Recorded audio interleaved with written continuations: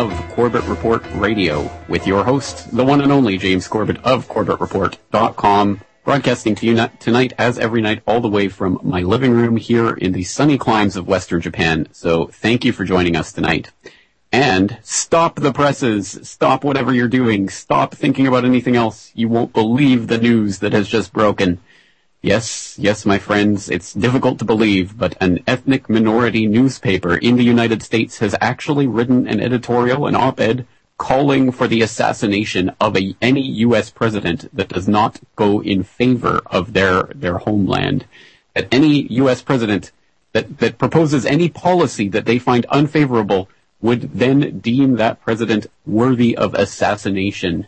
Yes, indeed, friends, this newspaper actually spells it out in black and white. It was published earlier this month, and you will not believe the political reverberations that will be resounding through the halls of the UN Security Council and other corridors of power as the officials wrestle over what to do about this new terroristic threat that has just been issued.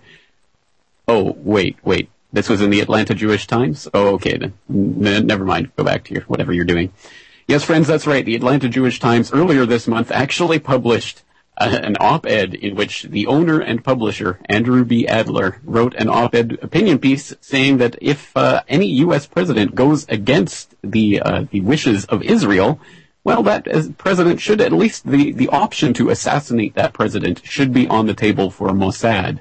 And this was proposed in the Atlanta Jewish Times in the January 13th, 2012 edition. You can't make this stuff up, and it almost caused no brouhaha whatsoever in the American media. In fact, as far as I know, only AP picked it up in the United States, and it was picked up widely in foreign media. Even the Brits and all sorts of other newspapers and websites had something about this pretty amazing story.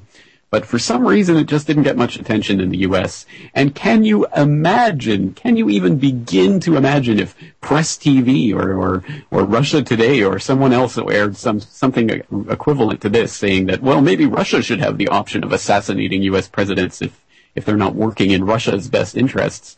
Can you imagine what the response would be? Can you imagine if Tehran came out with something like this, or the Iranian community in Atlanta came out with some suggestion that the U.S. president should be assassinated for talking bad about Ahmadinejad? Well, we'd be at war with Iran by the evening, and there would be no shortage of people saluting the red, white, and blue and hailing all of the loving bombs that we were sending over to the Middle East, because, well, by gum, if they talk that way about our president, well, we've got to get him. But here it is in black and white, Andrew B. Adler advocating the assassination of the U.S. president with almost nary a mention in the media. And as a fallout and backlash of what happened there, eventually he did have to resign, and he's put the paper up for sale, apparently. So there was some backlash about it. But again, the fact that this type of thing can be written about in black and white and it's not even that he doesn't get a visit from the Secret Service like anyone else would, even theoretically proposing an assassination of a president. But the fact that there was hardly any backlash at all, I think, speaks to the incredible double standards of the times that we're living in. And there was an excellent article that breaks down what this was all about and why it's important from antiwar.com that I'll direct you all to if you want to find out more about this. It's under the headline, Israeli Assassinations and American Presidents, and it goes into some of the background and the context and the history about Israel and their threats against the U.S. government and how they're blithely overlooked, and everyone looks the other way when Israel does it. So we'll go through a little bit of that and some of the other headlines tonight as we go around the world in search of the latest breaking news and information. So I hope you'll hang on for that. And of course, James Evan Pilato with Food World Order in the second half of tonight's broadcast. So stay tuned. We'll be right back here on Corbett Report Radio. As sure as I'm the president. President Jimmy Carter.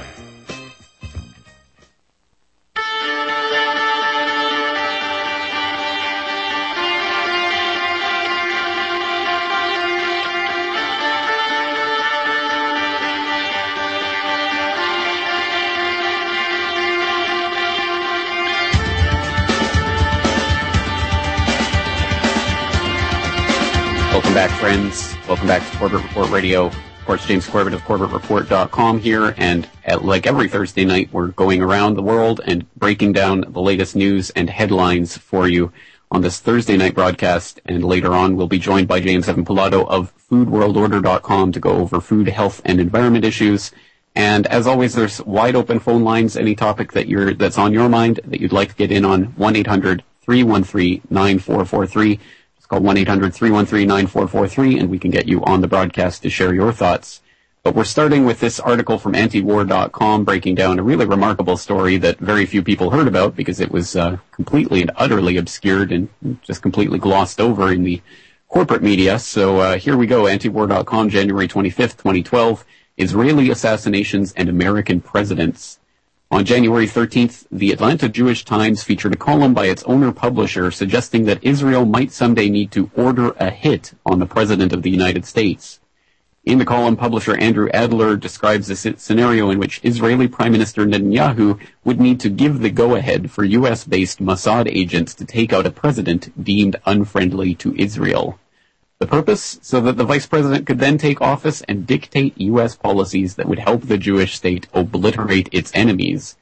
Adler wrote that it is highly likely that the idea has been discussed in Israel's most inner circles. And so I will leave you to explore the rest of that article for yourself. And in fact, the actual opinion piece itself has been immortalized online, at least for the time being, until the authorities decide that everything is copyright infringement and decide to start closing down domains willy-nilly, but for the time being, it's up on documentcloud.org. So after tonight's broadcast, you can go to CorbettReport.com/radio and get the show notes for tonight's episode, and it will have the link in there so you can go and read it for yourself and read absolutely in black and white Andrew B. Adler, owner-publisher of the Atlanta Jewish Times, basically saying that, well, Netanyahu might have to make the call and assassinate an American president in the future if they refuse to bomb Iran to kingdom come. So, again, just a pretty remarkable story that, of course, would be an international incident if it was someone like an Iranian calling for that. But since it's an Israeli or an Israeli-friendly person living in the United States, well, then it's okay. Let's just gloss over it. But that article at antiwar.com is good specifically because it goes through quite a bit of the history and background to this idea. So not only talking about the Lavon affair in the 1950s or the sinking of Liberty in the 60s, or talking about in 2003 it coming out that Israeli leaders had officially decided to undertake assassinations in the U.S.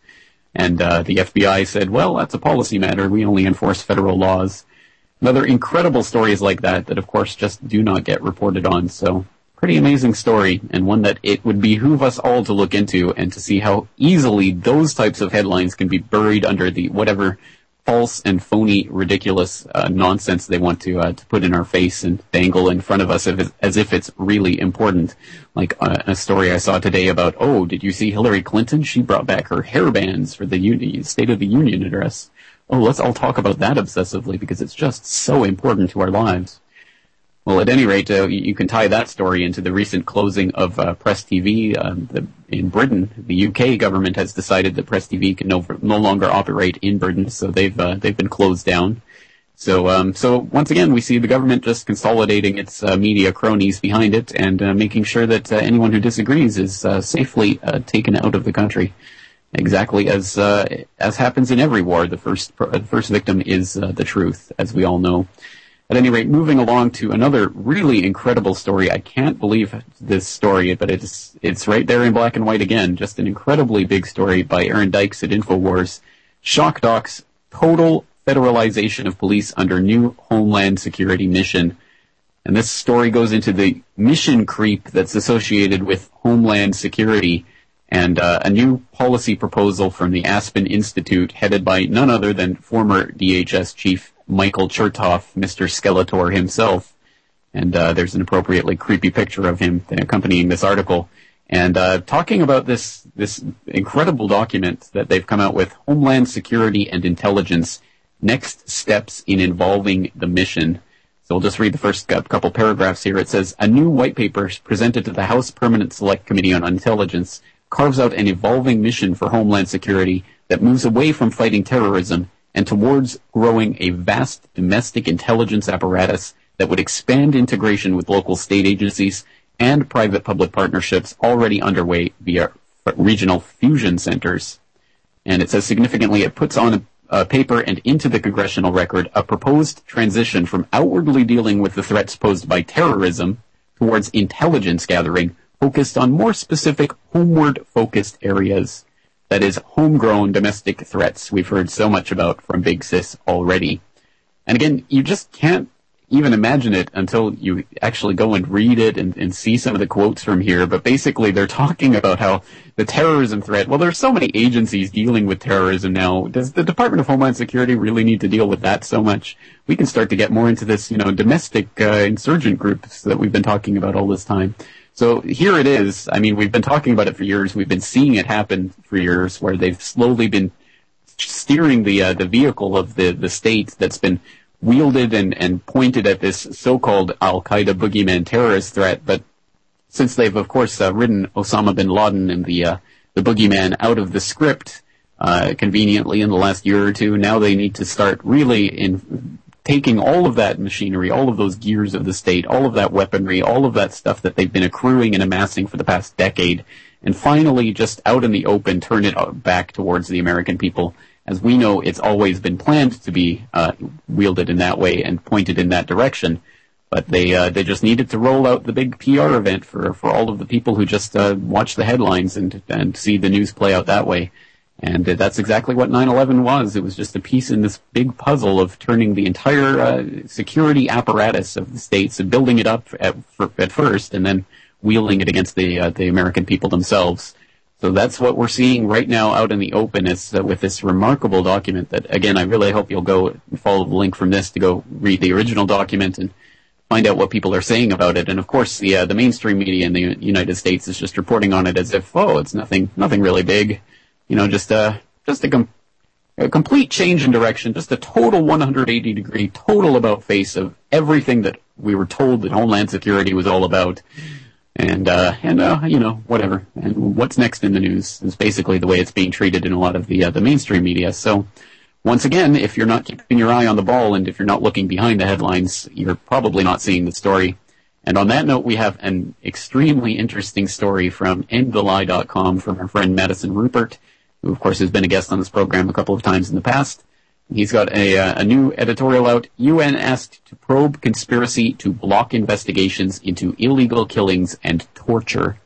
And it starts out by saying, recently 2 legal rights groups requested that the United Nations conduct an investigation into allegations targeting officials in the United States and Spain who reportedly conspired to block criminal probes into the authorization of illegal killings and torture of suspected terrorists during the Bush administration.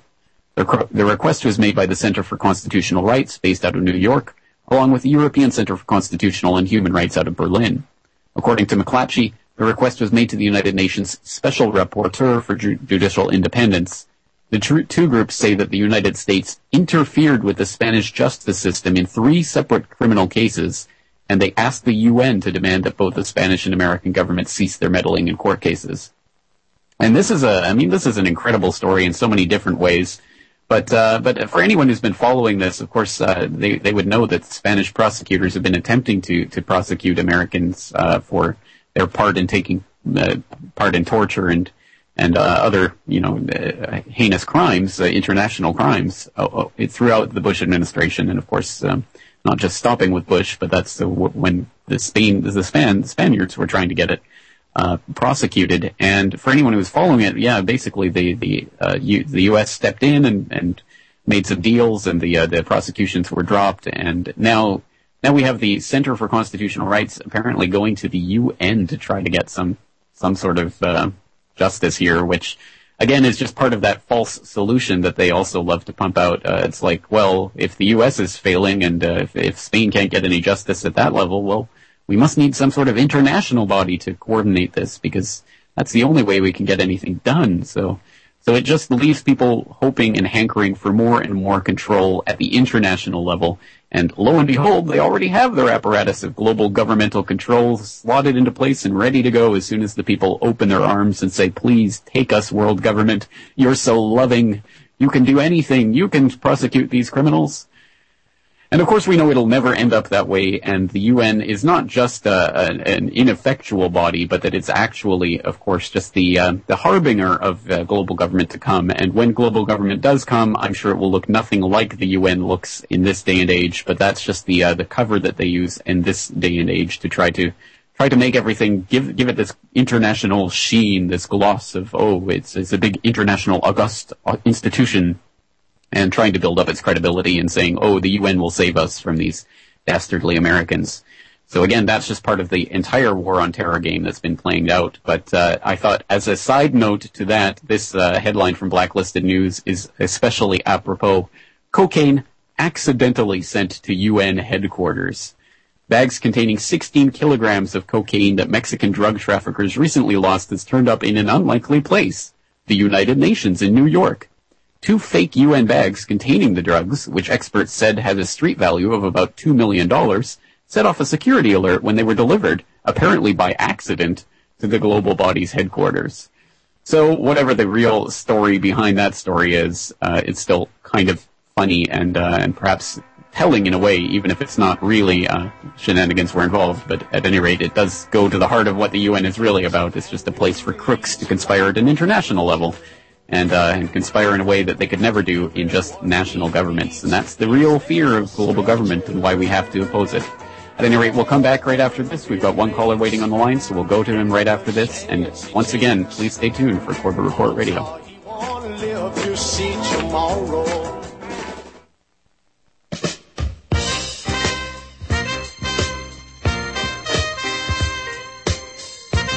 All right, friends, welcome back. We are here on Corbett Report Radio on this Thursday evening going over the headlines and preparing for James Evan Pilato of foodworldorder.com, who's coming up in the next segment, so don't touch that dial. But first, we'll go to a couple of the callers waiting patiently on the line. And we have Werner from New Brunswick, who's on the line again. Werner, thanks for joining us tonight. What's on your mind? Good evening. Early in the program, you mentioned there about this Atlanta, the fellow... Right, the Atlanta Jewish Times, Andrew Adler. Yeah, and Andrew Adler. And as I say, there's already a history. I mentioned that about a week ago, in 1952, the Mossad tried to assassinate, at the time, the German head of state, Konrad Adenauer. But basically the German government, they played it low because they didn't want to inflame any anti-Jewish sentiments within the country. Exactly right, and of course they'll always hide behind what happened in World War II and basically say that makes the entire country completely immune to absolutely anything that their citizens or people in their purview do for the rest of recorded history, I suppose. I mean, should we just not prosecute crimes if they're committed by Israelis? I don't understand the mentality here. Well, as I say, 5 of the subjects they got apprehended by French police, but then the police let them go. Somebody told them to let them go. And you mentioned there Chertoff. I just googled up his background. It might be of interest. Basically his family they came from southern Russia, and his grandfather was a scholar in the Talmudic scholar. That's exactly right. Yes, absolutely. And but to say something rubs off somewhere. Most of the time it doesn't disappear within one generation. Some of it sticks to the next few generations. Well, the worst part is this is a coordinated plan, and it's been, the Department of Homeland Security has certainly been, from its very inception, absolutely planned and coordinated to be an instrument of state terrorism against the population. And we see that from the very founding of the Department of Homeland Security, and apparently one of the people who were advising the DHS and its setup from its very inception was a former Stasi, the former head of the Stasi, if I'm not mistaken. And there are some documents on that online that I'll put into the show notes so that people can take a look at that. But again, it doesn't really surprise anyone who knows what the DHS is really all about. Well, basically, at the present time, they send the hound of war out to devastate all other countries and kill other head of states and so. And but sooner or later, those hounds of war, they come home and they want to have a job. So, well, that's the point, unfortunately, yes. I mean, it all comes back to roost. So even people who wrap themselves in the flag, whether that's the Israeli flag or the American flag or whatever it is, and get behind every illegal act and say, well, it's our side, so it's good, well, that will always come home, and it will always find a way to come back to you. So, that is it. Home to roost. Exactly. And, exactly right. The better don't send out any more chickens. Yeah, that's the moral of the story, isn't it? Keep your chickens at home. All right, excellent. Yeah. The German head of state, Angela Merkel, I understood a while ago she had a pretty close call, with a helicopter. I hadn't heard anything about that. And it nearly crashed or something, and really? They figured it was pretty suspicious. Well, we know that politicians are always under the threat of getting rubbed out if they ever step out of line, and certainly Merkel has been playing into the European crisis quite well. So I'm sure that she won't be eliminated anytime soon. But there's always that threat, and we had Daniel Estulin coming out earlier this year and saying that Papandreou had been threatened for daring to offer the Greeks an actual referendum on their crisis, their debt bailout. But which occupation is without risk? Yes, well, exactly. Good point. All right, Werner, thank you so much. We have another caller on the line, so let's go over to Arthur from Georgia. Arthur, thanks for joining us tonight. Hey, bro, man, what's up? Not much. How you doing? Oh, well, these people. My God. I remember, what was it back about late spring last year? Do you remember the story that broke about the lady who had made the threat to kill Obama? They were all over that woman like ugly on a big hairy ape. I don't remember the story specifically. Do you remember where that was? Oh, God, I don't remember where she was, but I remember it was something that had to do with she had called the FBI. Yeah. And had made the threat on the phone. Right. Do you know it happens all the time. It happens all the time. There's always stories about people, even leaving comments on blogs or whatever, and the Secret Service will track them down through their IP address and will go visit their house, and even if it's a seemingly innocuous comment. So it happens all the time, but apparently if you can write an op-ed proposing it and nothing happens. Well, look at the source. I have to ask myself at this point, well, actually, I don't have to ask myself because I already know the answer. The actual question, I believe, should be directed at Washington. Are you guys that much of a coward? It makes you wonder. It just shows everybody who's willing to openly look at this objectively who really is running this show. Well, how can it possibly be that they're just looking the other way when absolute outright violations like that are taking place? So yes, certainly there's no doubt that there's absolute hypocritical blind spot, to put it mildly, but you're exactly right on that. All right, Arthur, Werner, thanks for the calls, and after the break, we'll be back with James Evan Pilato, foodworldorder.com. You're listening to the Republic Broadcasting Network, because you can handle the truth.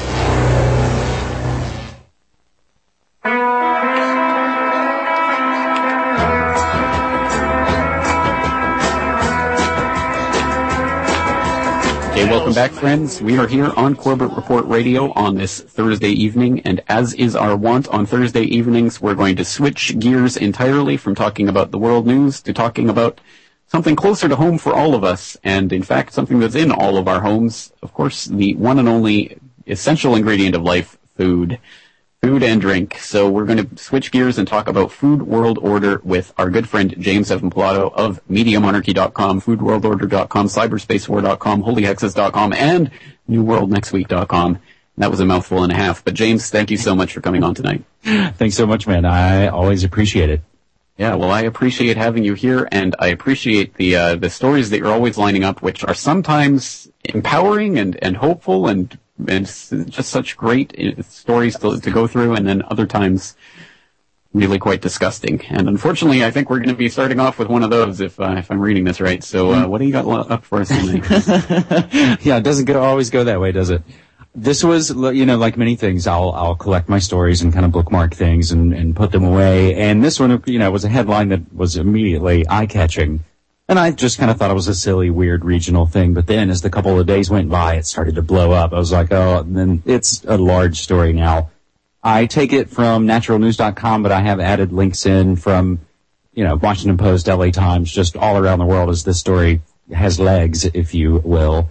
Fetus to fetus. Oklahoma senator says no to aborted fetal cells in food. And the naturalnews.com story, like they do so well in so many ways, breaks down what the real story is. In order to simulate various flavors in processed foods, some food manufacturers are actually using aborted fetal cells to test and produce these artificial chemical enhancers that millions of Americans consume every single day. Concerned about the ethical and moral implications of such a process, Oklahoma Senator Ralph Shorty has introduced new legislation to prohibit this practice from occurring in his home state. Senomyx, Senomyx, a California-based biotechnology company that specializes in food flavorings, in developing food flavorings, is one such company that uses aborted embryonic cells to create isolated human taste receptors, which are used in the production of food chemicals, and this company has partnered with several major food manufacturers, including Kraft, Pepsi, and Nestle. The senator was quoted and interviewed by KRMG News Talk Radio, where he said, quote, "There's a potential that there are companies that are using aborted human babies in their research and development of basically enhancing flavor for artificial flavors. What I'm saying is that if that does happen, then we are not going to allow them to manufacture it here," end quote. James, the article goes on to, of course, note that while aborted fetal cells are not necessarily in the final products made by Pepsi, Kraft, or Nestle, such cells appear to needlessly play a part of the production of artificial flavor chemicals used by these companies. And since there are viable alternatives to this questionable practice, Senator Shorty and also Children of God for Life, a pro-life watchdog group, and others are calling for it to end. James, where on earth would you like to take this discussion story? I'd like to take it to the moon and leave it there, but since we can't do that, I thought it was interesting that with this story, I saw this from, I don't even remember, I think I sent you a link because I'd seen it, but you'd seen it independently. Whatever link I'd seen from whatever mainstream news source I was looking at it, had said something to the effect of how, this is really what this is just this crazy Oklahoma senator who says he doesn't have any proof that this is actually going on, but he wants to make sure it stops. And they kind of portray it in that, this is kind of kooky, isn't it? It's just someone who's just making political hay out of straw. Wait, that doesn't make any sense. But so I actually fell for it. I mean, even me, a seasoned news veteran here, who doesn't believe anything that they say or write in the corporate whore media, I was thinking, okay, it is kind of a silly thing, but maybe, there's the possibility. But then reading the information you have up here, it actually is used in the production of some of the flavors. It's just not directly in the product itself, which, it's mind-boggling that this is going on. It really is, and that's, I think, in so many ways, and I think what we try and do, and I think hopefully, at my best, what I strive to do is kind of show the story behind the story. So this reminds me of another big news story that kind of played out here in the States today. I don't know if you caught it, James, where Obama had that run-in with Jan Brewer, the governor of Arizona, and it's all about... I saw the headline, kind of pointing at him, and they had this heated exchange. So, of course, it's all about this photo and this heated exchange, and, who was disrespecting who. But the real story is ultimately about he wants amnesty for millions and millions and millions of illegals, but she wants to secure the border. So it's one of those stories of, we're not talking about what the real story is. We're just kind of talking about the shows surrounding it.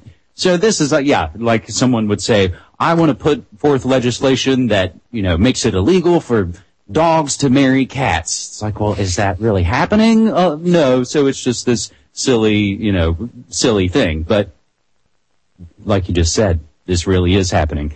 Natural News provides the links to other stories, and you can read about some of the chemicals. And they also note that Campbell Soup used to be a Senomyx partner until, again, the aforementioned pro-life watchdog group contacted them about the fetal cell issue, and they stopped doing it. So that's another example of so many ways if we actually contact food places and basically say, I'm not buying your crap anymore. They'll, oh, God, I'm sorry. And they'll a lot of times kind of rush to change because they're beholden to their shareholders. And whatever flies, they'll continue to do. But if the people aren't buying it, either, metaphorically or physically, they'll change. Absolutely. Well, that's our only effective weapon is just not to take the crap that they're trying to feed us. And in this case, I think there's a pretty good reason not to do it. Just absolutely mind-boggling. And at any rate, this really kind of then opens up the specter of all this. I mean, in a way, are we kind of talking about cannibalism? It starts to get into that realm of like, oh, this is like some kind of, dystopian novel, and it's the idea. So that's, again, in the news and in the media when we kind of watch things. What movie it reminds me of? Don't say it. Okay, I won't. Soylent Green. See, but then, okay, so I mentioned that, a month or so ago on here, but here it is, and I didn't have to go, digging and trying to stretch and contort to make connections to that. You really don't. I mean, it is sci-fi nightmare, and unfortunately we're living it, but as you say, we can't change it. So, speaking of food waste. And again, I've got a great flashback reminder for folks, but this comes from Business Week, which is, of course, Bloomberg, and again, these are all posted on foodworldorder.com, and again, James will always provide all the show notes and links and things. Food waste denounced by ministers as almost 1 billion go hungry.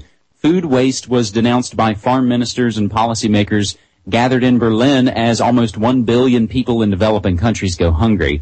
Consumers in rich countries dispose of 220 million metric tons of food waste every year, equal to the entire food output of sub-Saharan Africa.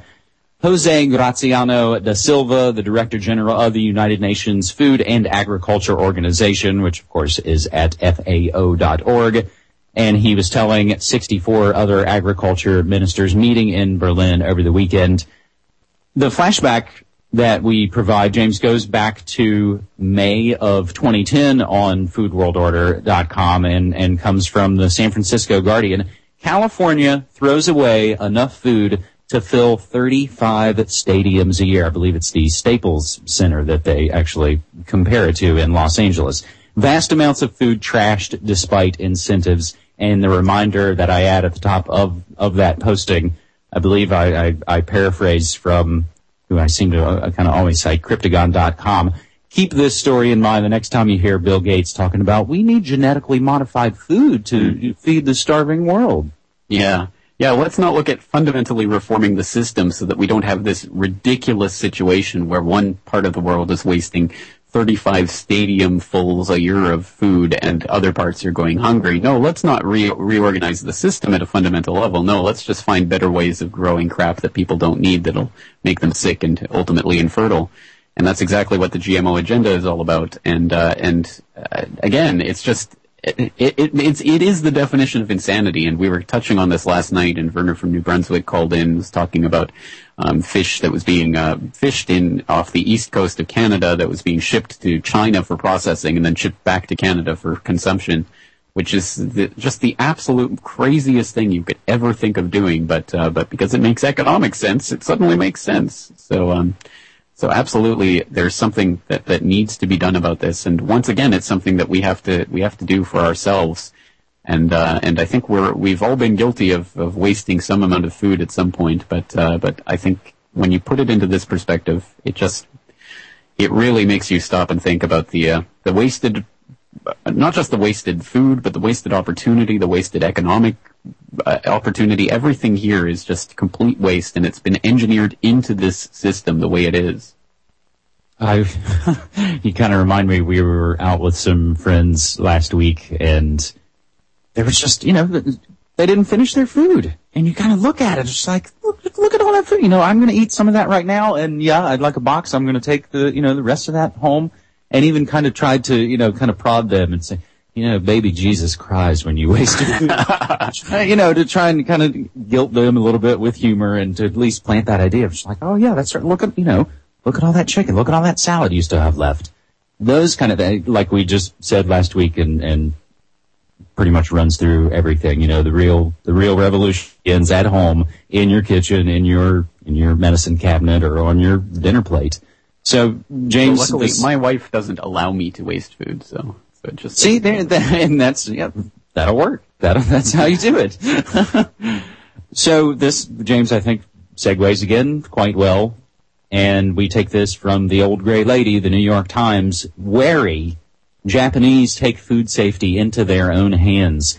Critics say farm and health officials have been too quick to allow food to go to market without adequate testing, or have ignored calls from consumers to fully disclose test results. And they say the government can no longer pull the wool over the public's eyes, as they contend it has routinely done in the past. Since the accident, the government has tried to continue its business-as-usual approach of understanding the severity of the accident and insisting that it knows best. But the people are learning from the blogs, Twitter, Facebook, that the government's food monitoring system is simply not credible. And that is an economics professor at Keio University in Tokyo. One result has been a burst of civic activism, rare in a nation with a weak civil society that depends on its elite bureaucrats more than citizens groups to safeguard national interests, including, of course, public health. No longer confident the government is looking out for their interests, newly formed groups of consumers and even farmers are beginning their own radiation monitoring efforts. And the article goes on to discuss all these sort of, independent radiation, monitoring setups, the Geiger counters, of course, posting everything online, sharing your information, collating it with other people, either in your region. And James, as we've now been discussing for nearly 1 year, the citizens adding in all this information. So, people putting it up online so we can look at what's going on here in Portland or up in Canada or in Michigan or in Virginia or everywhere else. Exactly right. And I guess I'm living proof that the Japanese are getting more wary in what they choose to eat, if I can be counted as Japanese for the purposes of this article at any rate. Certainly, myself and my wife have been, as I've said many times, very, very careful about what we're buying and where the vegetables source from, which you've never really thought about until you have to go through something like this and oh, that's coming from the eastern part of the country. I don't want any of that, so we'll forego that. So we've had to forego onions and potatoes to a large extent this year because they all source from the eastern part of the country. But it's very interesting, and something that a lot of people may not know. They've got these labels that they're putting on certain produce and vegetables that have this mark, and when you see that mark, it means it's been radiation tested. It's okay. And so my wife sometimes tries to slip something by me with one of those. Oh, look, it's got the mark. I'm like, I don't care. I don't trust it as far as I can throw it. It's not worth the paper it's written on, basically. So I think unfortunately a lot of people probably do believe. But less and less people are believing just whatever the government says, especially in the wake of all of the things that have come out recently about Fukushima, as we went over on New World Next Week yesterday. Mm-hmm. Mm-hmm. So, I mean, this, I can't really imagine, I guess, as just you were kind of talking about that, because it's one thing for me here in Portland, which I said, I think is fortunately a little better, a little well along, becoming a little more, food, sustainable within your own area. So even just trying to think of I don't want to do that because it's from further away. It might even still be organic, but, I think in a lot of ways being local can be more important than being organic. Of course, they're both important. But I can't even imagine having that come into play as well, of looking at, that comes from, Michigan or Connecticut or somewhere, and I want to get something, here in the Pacific Northwest.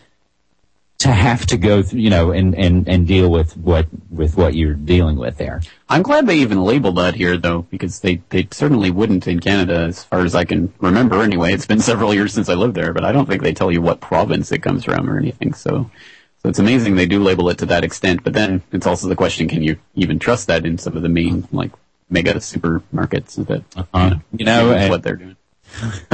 We've made the somewhat obvious discovery just the other day, I guess, in thinking about labels and reading the fine print, as it were.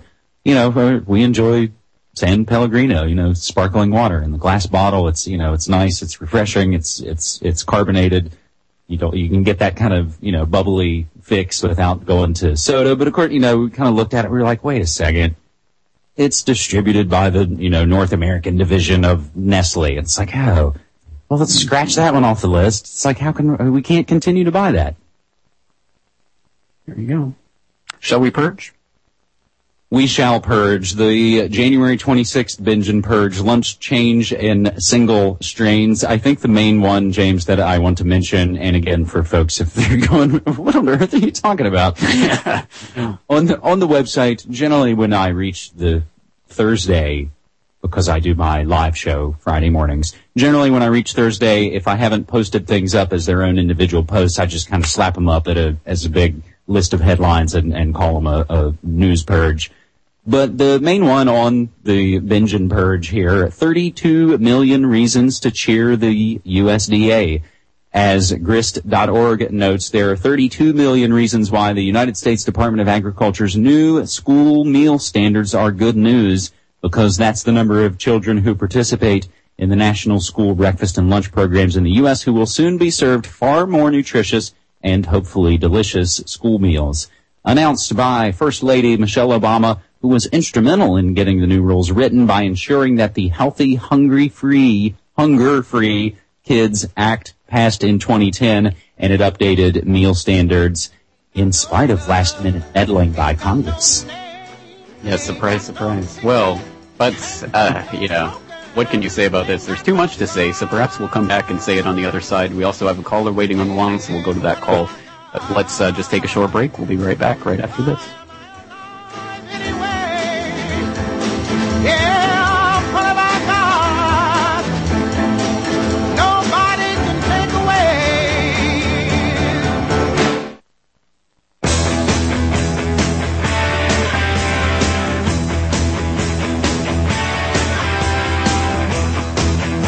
Friends, welcome back to Corbett Report Radio, and here we are just wrapping up with James Evan Pilato of Food World Order, and we were just talking about a grist.org article, 32 million reasons to cheer new school lunch rolls.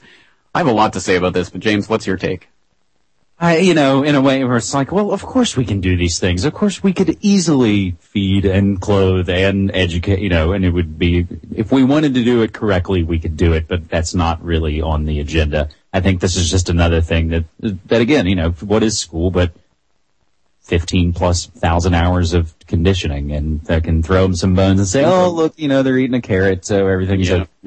And we were able to stop those pesky Republicans, because it's always framed in the false. Exactly right. Yeah, I agree completely. I think certainly, government could do that. It could do so many things, but of course it doesn't, because it's controlled by the interests that created it.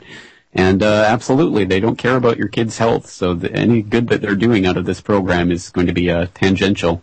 It'd be much better to institute this kind of thing on a local level through volunteerism and charity. But at any rate, we do have a caller on the line, so let's go to Michael in Washington. Michael, you're on here. Thanks for joining us. Well, thank you very much. I'm very happy to speak with both of you guys again. I'm listening to all your stories, James Pilato, and I discern a thread. And being kind of a philosophical type myself, I think it's this. The modern world is based on an ideology we might call scientism. And this scientistic ideology premises itself on a universe that is born of chaos and random events. So if you have that model in your mind, that this is reality, that it's all a matter of energy exchanges, then why not use aborted fetuses in your breakfast food? Why worry about feeding the hungry and clothing the naked? Because we're all just random events, we're just biological constructs in the midst of chaos. But if there is some intrinsic transcendental order to this world, then life itself has intrinsic meaning, not imputed meaning, which means we can no longer live as consumers in a consumerist paradise, because there's something else going on here than producing goods and consuming them. That is a deep thought for a Thursday evening. James, your take. I started to think of, and I've mentioned here before, that I work at a pretty cool independent grocery store here in the Pacific Northwest. But I've even had conversations with a couple of people who I know have kind of progressed along, and they've obviously been starting to do more and more homework. that they kind of said to me, well, gosh, I love shopping at this store, but I think as time goes by and the more I learn, the less I'm going to come here. Even though we try and be, as part of our mission, to be better and to be more community oriented, and we have great gourmet local raw foods, but the more you learn, and she had it exactly right. It's just like, you're going to have to do it more yourself and stop being less of a consumer. And again, I'm not preaching from some high horse, like we say all the time. It's like, this is as educational to me, first and hopefully for everyone else as well. Agreed. And on the more metaphysical, philosophical side of it, I don't know if you've read Martin Heidegger, but I believe it's Heidegger who came up with the idea of science converting the world into standing resource, and how that changes our perception of what the world is and how we relate to it. Heidegger also said the most important philosophical question is why there is existence at all. Exactly right, and unfortunately not a question that we're going to get to the bottom of in the last few seconds here. But Michael, thank you so much for your call. Please call in again anytime. And James, thank you again for all the Food World Order headlines, and thank you to everyone out there for listening. And let's do it again tomorrow night, same time, same channel, and I'll be here. James Corbett at CorbettReport.com. Thank you once again. Until tomorrow night, take care, and thanks for listening.